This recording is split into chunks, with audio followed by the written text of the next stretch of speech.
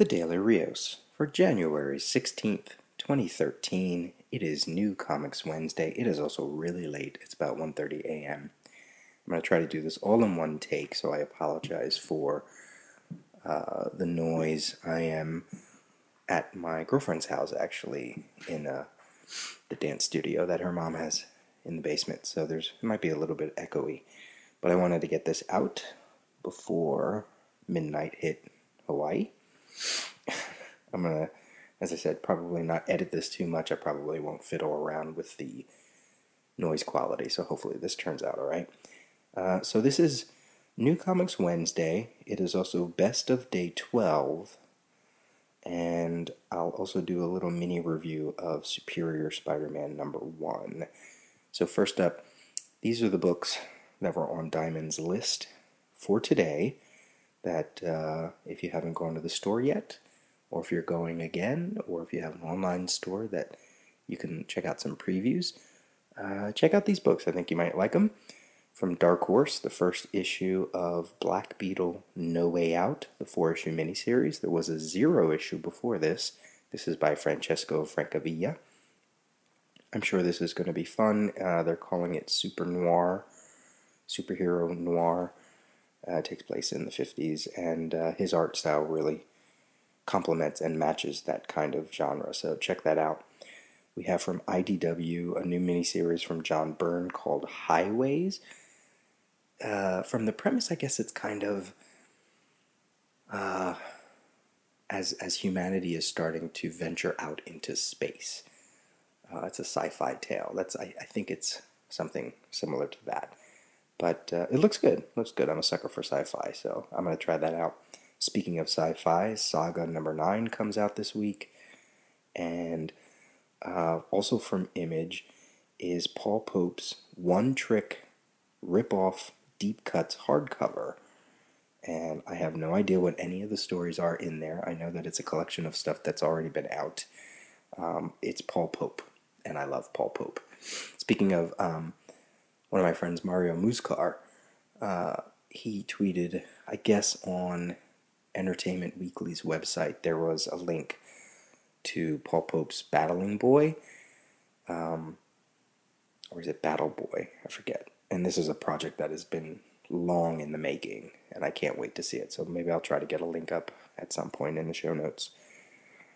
We have from DC Threshold #1 by Keith Giffen. This is his take on DC Space Opera, much like what he did over with Marvel Space Opera that would eventually lead to Annihilation. I'm anxious to see what he'll do for DC. From Marvel, a whole bunch of Marvel Now books, all new X-Men #6, Avengers Assemble #11, Captain America #3, Indestructible Hulk #3, New Avengers 2, and new this week and new to Marvel Now, Savage Wolverine #1, with artwork by Frank Cho, who may be doing the writing as well, I forget. And then from Tomorrow's Publishing, back issue 62, which features artwork, at least a cover by Jose Luis Garcia Lopez, and I believe they're taking a look at the Bronze Age Superman stuff. So I'm always a fan of back issue, and I'm a huge fan of Jose Luis Garcia Lopez, and it looks like new artwork on that cover, so check it out.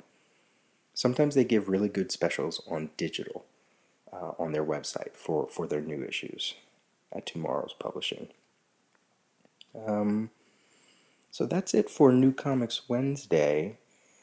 As I said, I did read Superior Spider-Man 1 last week, and I did not read any of the 3 issues leading up to this issue. I didn't read 698, 699, or 700 of Amazing Spider-Man.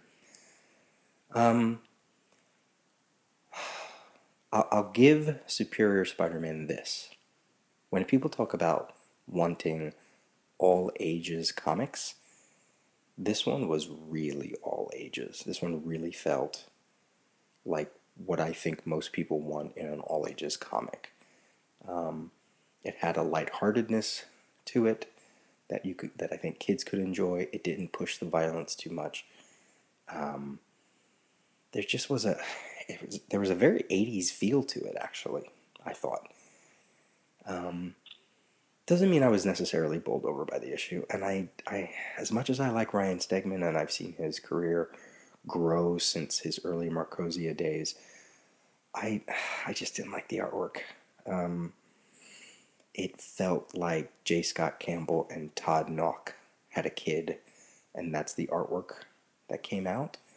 But it was really loose, and I don't know. I just didn't like it.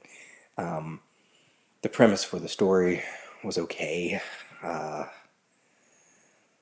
don't know. And then there's a twist at the end that makes me think that all of this is a feint anyway. So if you read it, you might know what I'm talking about. I won't give too many spoilers for this. I'll talk about it in depth later as people have a chance to read it. So Superior Spider-Man, like all Marvel now, I'll give it either 3 issues or the first story arc, and we'll see what happens. So I probably won't do a review of any of the single issues. I'll wait until this first story arc is wrapped up and I'll talk about it more. But for now, I'm not looking forward to reading more.